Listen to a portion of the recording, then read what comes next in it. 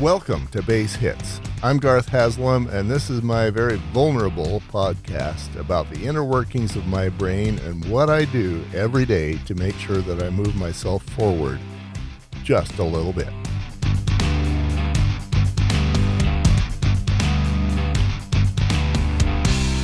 Thursday report. So I've accomplished a few things that I want to tell you about. First off is I gotta admit just a little bit how arrogant apparently I am. I have gone up until this day thinking that I could get away without a puff shield.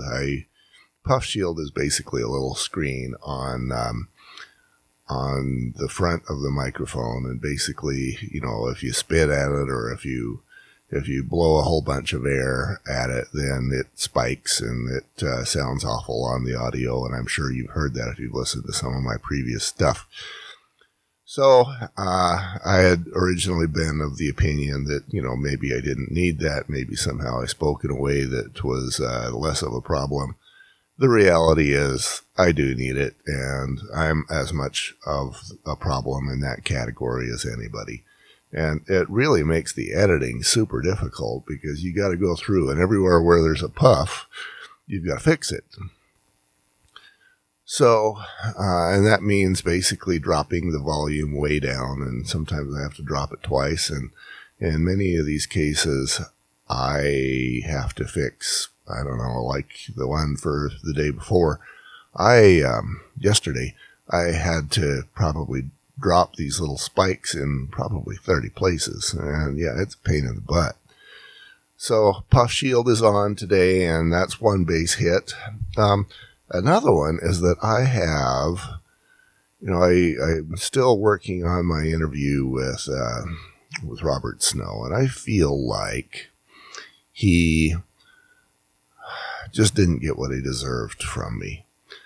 So I, rather than just let it flow and try to come up with questions as they come and let it be more organic, if you will, I want to not lose the opportunity that having a friend spend money and time to come here gives me. So I want to do the right kind of questions and get the most that I can, both for him and for the listener. So I've used some training that I've recently done, and I've come up with a set of questions that I think will cause better interviews, and I'm still working on it and changing it. But for the introduction, for example, I have 3 questions. The first one is, what do you do with your downtime, and what does that do for you? Now, for me, for example, that's Words with Friends, and it basically, it's a competition, it's a game, which for me is good, and it gives me some zero time. And I had to explain what zero time is to Julie again, especially as relates to my Words with Friends. So I think that's a good question, that it can help ease the individual into speaking in front of a microphone and just give them a feel and give the listener a feel for who this person is. Then the next question is, what was your favorite moment in your life? And I've got to add to that I really don't want to hear about, you know, the obligatory answer, which is, oh, the day my child was born or the day I got married, because yeah, that'll make points with the wife, but that's another category. That was an important day. Your favorite day is, from my point of view, is in another category, and that's the day when you did something that you really wanted to do. You know, for me, maybe it was in high school when I ran for Ugly Man on campus, and I dived in a bucket of mud, and it wasn't a bucket, it was a garbage can full of mud. I dove in head first. I came out, and the whole crowd was just going nuts. I didn't realize that until I got my head out of the mud and I started to be able to hear things. So, I think that teaches a lot more people about the interviewee than, oh, the day I got married, you know, and yeah, everybody expects that. Nobody wants to hear it. So, and then another question that I think is good: what stupid things have you done in your life? And we've all done stupid stuff. So, again, I think that if somebody talks about what stupid things they did, they become more human, more identifiable, more relatable, and that helps. Then I've been going back and forth on the man card. First, I was going to list them, like income, body size, the wife and family, how they're doing, your status in the community, how big your house is, those sorts of things. But I'm not going to list those individually in the interview, I don't think. I'm just going to say, how's your man card? And if a man knows that his man card is weak in an area, he doesn't need me to prompt him. He will know. And then we can talk about that one. Family relationship issues. And I'm not sure how best to deal with this one either, but there's like the daddy ATM thing where it's like, give me money and then go to your corner. The doormat issue, the abuse, sex or lack thereof, or using it as a manipulation tool, or even perhaps worst of all, the roommate syndrome, where it's like, we're just working together. You could be my roommate for all I care, because there's no more relationship than that. I don't know if I should, in the interview, list each of those out loud, or maybe just ask them, just check them, just ask them directly as a kind of a bullet point, and ask them to identify how many of those that they identify with. And then we'll get into the meat of it. Tell me about a difficult moment in your life. And for Robert, this was when he said his daughter was suicidal. And he said that he was sure that he was at fault for it. And of course, we all are going to blame ourselves when we have a moment like that. And if my daughter was suicidal, of course I would blame myself, whether it was true or not. So I failed Robert in that category because I didn't respect nor honor nor get him to elaborate on that issue. So I have questions prepared that are like, what did it feel like to you? What did you do to yourself inside? How did you respond? Who did you talk to about it? And of course, we know the answer to that is nobody, maybe his wife. But when you can't talk to your wife, who do you talk about it? And yeah, nobody. And then that's kind of the key. How you got through it, and then that golden question, what happened next?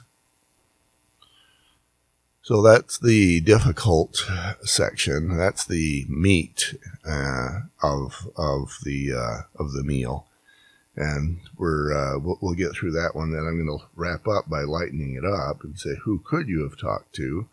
How did your response serve you? So basically, if he says he dealt with his daughter's suicidal tendencies by going into the garage and working on his car, my question is, how does that serve you? And I think in many cases a man is going to respond that maybe it didn't. I know another individual whose son he was a hard worker. He is a hard worker. Did a lot of home inspections. And I understand that his son did commit suicide. And so his response to that was to do more home inspections, because that's where he could escape. That's where he was comfortable. That's where he was in control. That's where he was succeeding by making money. But I think that was an avoid rather than a deal with sort of a thing. What advice would you give to another man? I think that one could be a deep question as well. If somebody else has their son or daughter that was suicidal or did commit suicide or died in a car crash or got ran over or got, cancer or drug whatever it is, what advice would you give to another man?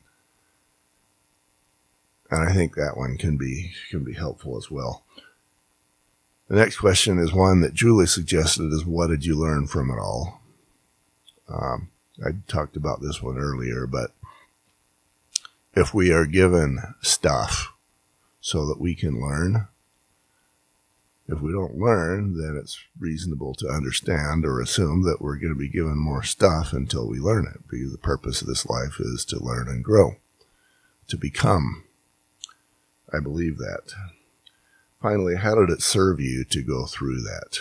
So I think those are a good set of questions, and I'm still modifying them. I modified them 3 or 4 times yesterday, but I think for now those are a good set of questions. I feel good about those. So that was a nice little base hit. Then another one is I was talking to my deck builder outside. I gave him the world's toughest deck to build. It's not that big, but it goes around a whole bunch of other stuff. There's a hot tub and a swim spa in the middle. And I just made that deck as difficult as possible because there's nothing square. There's no elevations that are correct. And he's working his butt off in the heat. And man, I'm glad I'm not doing that for a living. But he is a bright sort of a dude. He's on top of his life. And it was interesting because he's got a worker that, you can tell he probably was a meth head. He's got meth teeth. He's got the gauged ears. You could almost put a quarter through the gauge in his ears. And he's got a very rough look, but as his worker talks, he's got all the respect in the universe for this dude and high praise. And it's funny because the meth head, despite his look, you couldn't look more like a meth head, but the way he talks and the brightness that he has, you can tell he has moved his life forward. So my deck guy, he says he's also, done some drugs and a lot of drugs and made some poor choices. So I'm excited to talk to him and see how he got from a place where he was making poor choices to where he is now. Because you can tell just by his demeanor, by the way he talks, by the way he looks at you and the way he speaks, he's happy. And so, he was more than happy to talk to me. We're going to be doing that at 2:00 today. And I'm excited about that. We'll see what we can learn from him. And he knows what kind of podcast this is, and he says he's more than happy to be vulnerable. So I think he'll be a great interview. And once again, he'll be a dude that I don't even know. His name's Colby. I don't even know his last name.